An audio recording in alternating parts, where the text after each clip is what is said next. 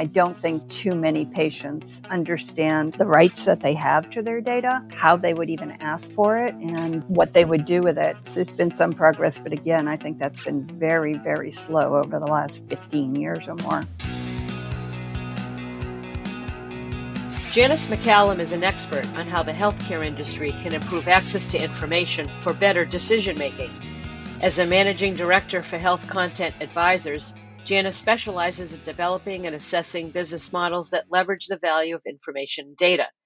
Over her 25 years of consulting, Janice has led engagements with dozens of companies, including Thomson Reuters, D&B, Microsoft Health Solutions Group, and some of the top medical journal publishers like New England Journal of Medicine that have focused on new product opportunity assessment, market sizing and evaluation, and commercialization plans for digital information products and services. She also serves as an independent board member for the Journal of Bone and Joint Surgery and is a past board member of the Society for Participatory Medicine. Janice has spoken at a variety of conferences on a range of topics from big data to business models for data content and was a HIMSS social media ambassador for several years. And she joins us today on the Look Left at Marketing podcast. Janice, welcome. Thank you. I'm delighted to be here with you, Davida. This is going to be nice and relaxed because we know each other through a couple of ways, one of which is HIMSS, so the health IT angle, and also tennis, which is my other favorite passion and yours as well. That's fun when that happens. Yes, indeed. I knew you through your PR work with clients through HIMSS when I was a health social media ambassador. And you really stood out. I'll just say that at this point. You always gave good background information. And, there's so many people involved with HIMSS that I would be overwhelmed with requests to meet with people. But your requests always stood out. Well, I'm flattered. So that's the end of the podcast, folks. So we'll be seeing you later. That's all I needed. Well, let's start off because although I know about you, some of our listeners may not, but reading your extensive background, you started as a researcher and had a passion for data and the power of information, so you were ahead of your time. Then you took that thread in many services companies, in many directions throughout your career, and you worked for one of the original online information services companies in an era that meant dialing up to a connection through a modem, which I certainly remember. I am now dating myself, having to share one machine in an office and sign up for that dial-up, and then the funny high-pitched sounds that came out of it. So, can you just tell us more about how you got started and ended up doing what you're doing now? I actually started off in college as a French major, and yet I really liked mathematics, so I chose to take quite a few courses in math and stumbled into economics. It just happened to fit into my schedule. Somehow, the economics turned out to be the perfect place to blend my combination of skills, the analytic and social science and humanities training. So that worked out well. But it was also at an era, as you were saying, dial-up era. Actually, when I was in college, we dialed up to the data resources computer. Do you remember DRI by any chance? I do. So, when I took econometrics, we had to dial up into their computer. So having those early computer skills and being very comfortable in the mainframe era where just doing basic analysis required some pretty intensive skills, that opened some doors for me. When my senior year, I went to Paris, again, sort of the combination of the French and economics here, and landed an internship at the OECD. And I'm sure the fact that I could deal with the mag tapes and combining files from different organizations and doing that computer work helped secure that internship for me. Econometrics. I don't know if I'd heard of that term. I liked it. When I went back to graduate school, I chose an MBA program that was heavy in heavy quantitative programs. I went to the University of Chicago. And again, that was still when, there were PCs at that point, but I was a star in the computer room. I got a kick out of that because there were only 20% women in that program. And I would see these, brilliant young men not knowing what to do. And so I'd come to their aid. And through that, I also found a part-time job working for one of the professors there. And he was my econometrics professor as well, but he was a real superstar with computers and analytics. And as far as I know, he's still leading the head scientist at the the Bureau of the Census while teaching at Cornell now too. So I learned a lot from him and learned again not to be afraid of computers. We were taking computers apart and adding hard drives and things in an era where that required screwdrivers.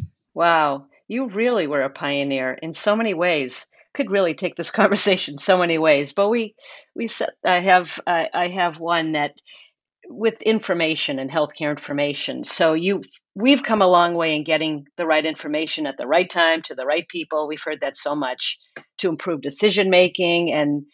But the question is, are we really better off? Before the web, we didn't have a problem with too much information, or at least information that was readily available to the general public. And now the web and social media and other tech has advanced the cause. But has that brought on more challenges than solutions? I think it has. I think it has escalated. You mentioned that I worked for one of the pioneering online services. In fact, I'll mention that a little bit more. The company was called Dialogue Information Services, and it got its commercial start in the 70s. It was part of Lockheed at the time. At that point, there was very little information in digital form. Much of it was rekeyed. It was heavily vetted, so we looked for databases that we knew somebody would pay for. So it was very limited information, and a very limited number of people knew how to access it. Things have changed a lot, I think, with Web 2.0, when everybody could post a blog not everybody, but it was much, much easier to publish on the web. It was much easier to access information and find information. But I think it was when the social media platforms came along that it became maybe too easy. And folks who share information or retweet something may not think of themselves as a publisher, but effectively everybody who's on these platforms is a publisher now without even realizing it. And that can lead to some scary results. But I think the business model in social media and digital media added to the problem too. It was a matter of, mostly ad supported. We wanted to amp up the impressions, the click-throughs as much as possible. So all the skills and tricks for doing that were sort of a natural for the purveyors of disinformation. Not only disinformation and understanding what is right and wrong, but using the information well. And so there's a lot of facets to it. So you've been actively writing and talking about a term that I just recently heard about when we first started talking about doing this podcast, and that's infodemiology, which I believe was originally coined by Gunther Eisenbach 20 years ago. And for those who didn't know it, it's because I didn't either. He is a researcher in healthcare, especially health policy, e-health, and consumer health informatics. And he refers to the study of health information and disinformation, and more specifically to identify areas where misinformation is present to help guide people to high quality health information. And I can understand why you're interested in that, because I think that's what your foundation, and then finally the industry caught up to you. Talk about that a little bit. I was using the term infodemiology more than a decade ago, but in a slightly different way. Or I was using it with people, actually a group within the Society for Participatory Medicine. It was really, more about using information tools to track spread of disease and that type of thing. So sort of the epidemiology meaning of it. But the meaning that's come back now and is used presently has more to do with misinformation in a time of a pandemic. So infodemiology involves how to reduce the bad information and help people find trustworthy information. And that's I think how Gunther is using it as well. And it came up again recently. A friend of mine, whom I think you know as well, Danny Van Leeuwen, had posted, he did on his podcast, they were talking about misinformation and what they could do to help it. And on the description of his podcast, he wrote something to do with, well, if we don't do it, who will? Well, about 2 days before that, I had listened in on an online conference by WHO. Who? So I responded, I said, well, who will? Exactly. Who's on first? Exactly. Exactly. And since that time, I wrote I did a podcast with Danny on that topic and wrote a blog on my own site. And since then, I've just been, everywhere I look, there's something new on misinformation and infodemiology. In fact, last evening, I listened into a webinar by PEN America, and they're doing quite a lot in this field, media training, and quite a lot of misinformation and disinformation. And just one other source that I think is interesting because they're doing something in healthcare now. There's a company called NewsGuard, started by Gordon Krovitz, who used to be the publisher of the Wall Street Journal, and Stephen Brill, who you probably remember from The Bitter Pill. He's a longtime publisher. He founded a company called American Lawyer years ago. And so they have joined forces in this NewsGuard, and then very recently did a healthcare version called HealthGuard. And what they do is very much as I do, they agree that one way to identify whether something is trustworthy is to look at the source. So they rate sources of information, whether they're reliable or trustworthy. And so they're doing that with healthcare sources now, and they just recently did a deal with Mount Sinai in New York to have their clinicians have access to this so that they make sure they're only sharing trustworthy information. Mm-hmm. That was a problem, I think, during the pandemic at the beginning of it. There are certainly more common sources: CDC, Johns Hopkins, Mayo. And then there were other sources, and it was hard. People were desperate for information and also desperate for the kind of information they wanted to hear. So there's that too. You can be a little biased. Confirmation bias is one of the things that is usually included in media training. People, if they hear something that's sort of in line with their beliefs, they're going to give more credence to it. And usually that may make sense, but there are exceptions. And something like this pandemic that occurs once a century, or hopefully not more than that in the future, that's going to be out of the ordinary. So we may just have to open our minds a little bit more. But it's tricky and it's new, it's unknown. There's a lot of unknowns. So information comes out in dribs and drabs. And what seems like reliable information one day may be disproven, or not so powerfully strong, as originally thought. And that's confusing. So that's interesting too. People want information, and there are some publishers that will not publish something, don't want to be first, they want to be best. I think the AP says that, for example. But then there's a time when there's a pandemic when people are hungry for information and might come out, even if it's not 100% researched. So things evolve. And so there could be an implied disclaimer. If you want this information, I may get it to you, but it may not be 100%. So there's that kind of a vicious cycle. Yes. And you have to be very careful, I think, when it's unvetted, but some people may need quick access. The scientists may need the access, to the very latest, something that just came across the wire or was just released, but it's not really in context yet. I did want to turn a little bit to something that we've been hearing more about, patient empowerment. Well, not, it's been around for a while, but taking the flip side of patient-reported or patient-generated healthcare data.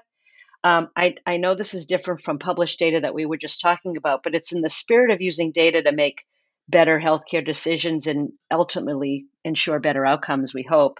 So if we're saying that patients are empowered and should decide on what information they want or how much of it with information generated by providers, then should they be a part of what is generating that data? Well, yes, I think there's a lot of promise in information that patients can provide either through their own observations or through devices and sensors. One of the issues, and this is an age-old problem that I've dealt with since the early days of my computer use, is the data it has to be normalized It has to be in a common form and format so that it can be analyzing and make sense. I mean, if something's not in the same units as the next item in your data input, then it's not going to make any sense.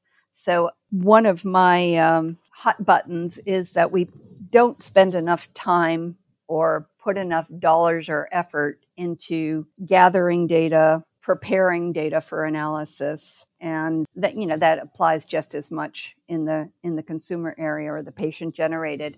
And I think that has held things back. So Fitbit would have things in one format, and not just format, but actually, they said different units, or they're measuring something slightly different. So it's really hard to integrate data and normalize data that's not in the exact same standard. That's been an issue. Oh my goodness. From my early days of going to HIMSS conferences over, about a dozen years ago, I thought we'd be farther along than we are now in being able to analyze and get value from electronic health record data.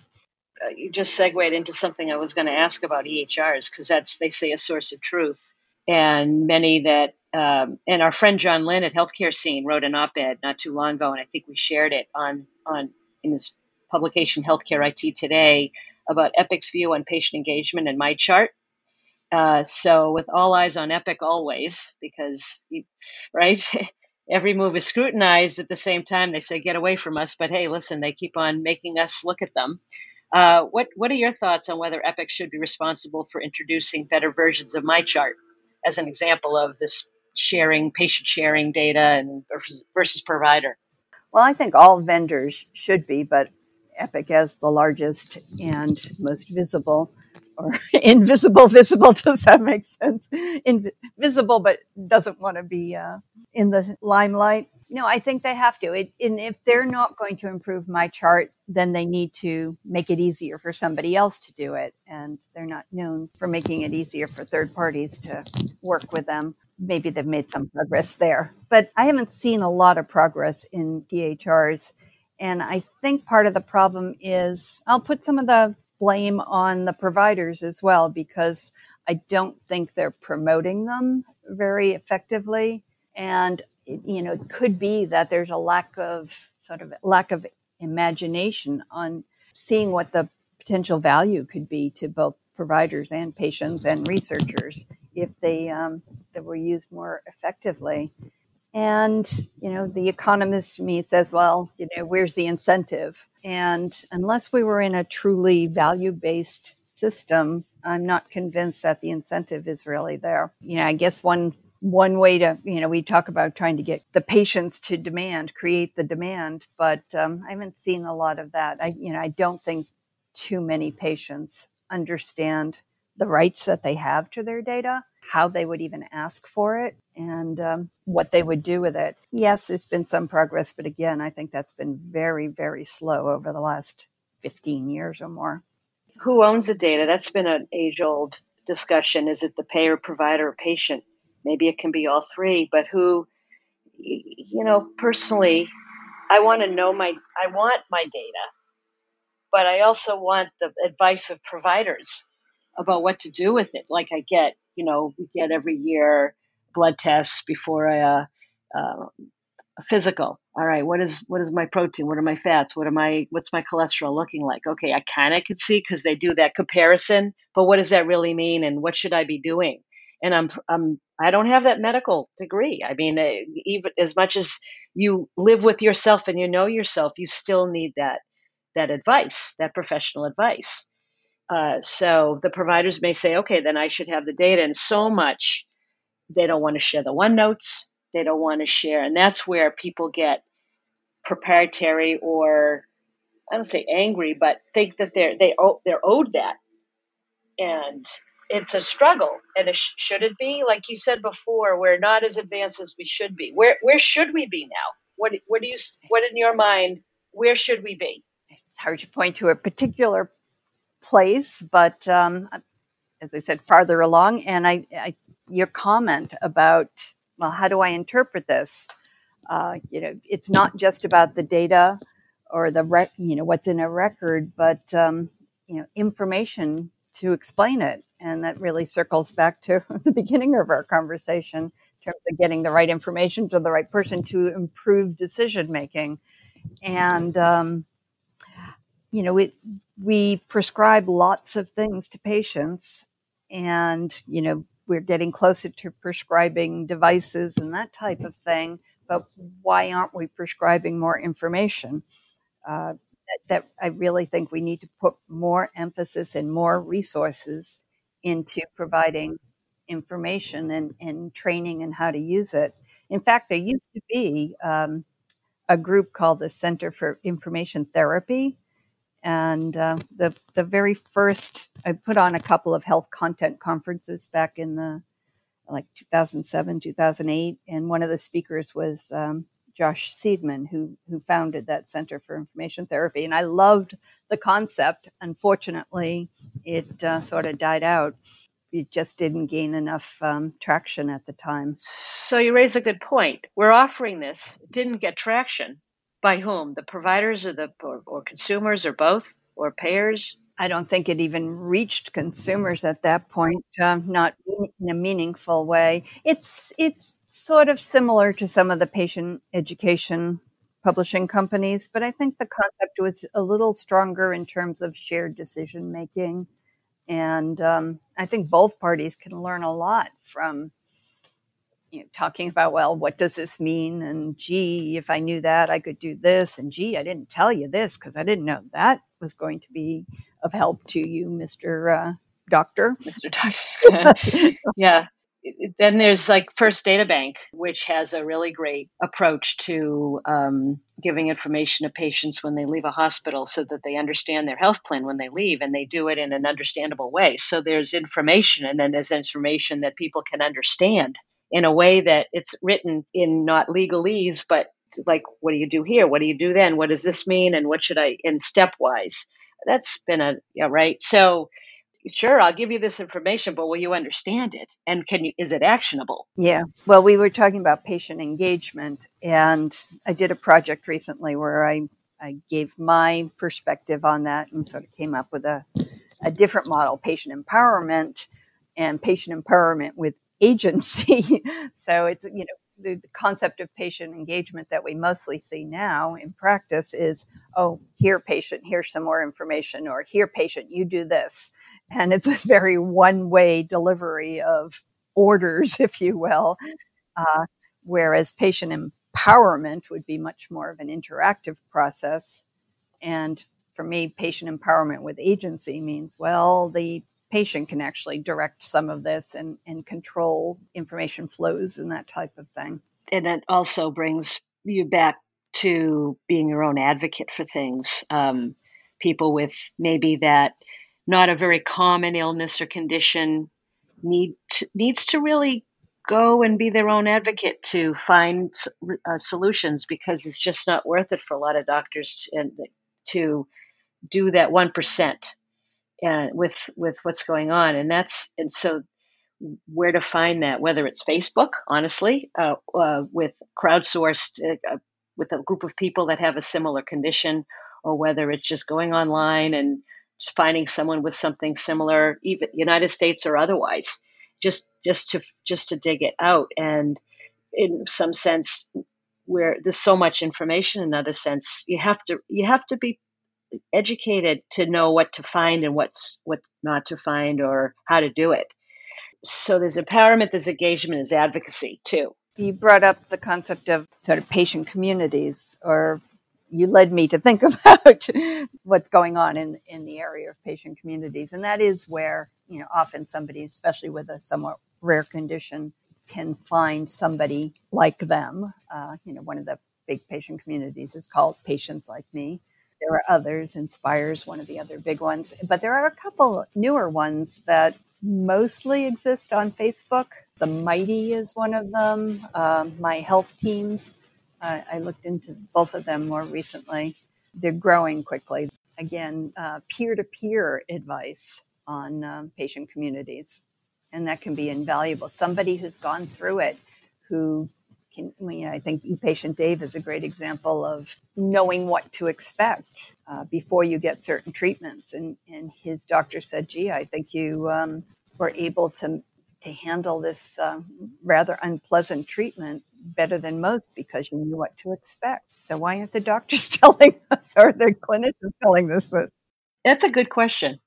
That is a good question. And whether sometimes the truth hurts, they don't want to scare somebody, they don't know.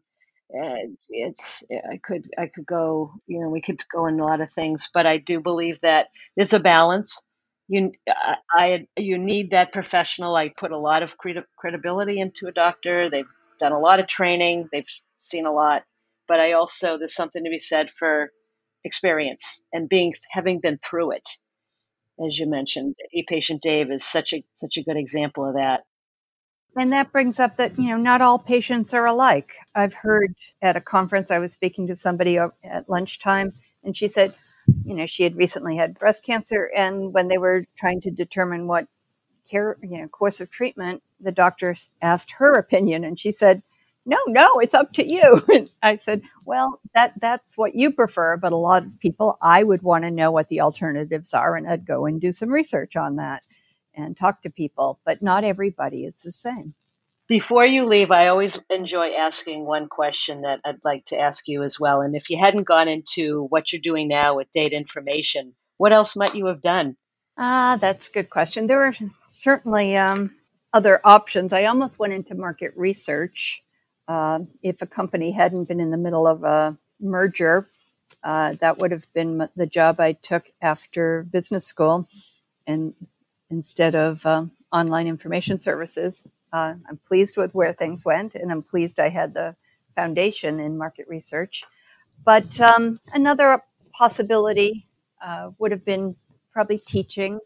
I started off, as I said, as a French major. I probably would have become a French teacher, and who knows. And then when I went back to graduate school, at the time I was working at the Urban Institute, a think tank in DC.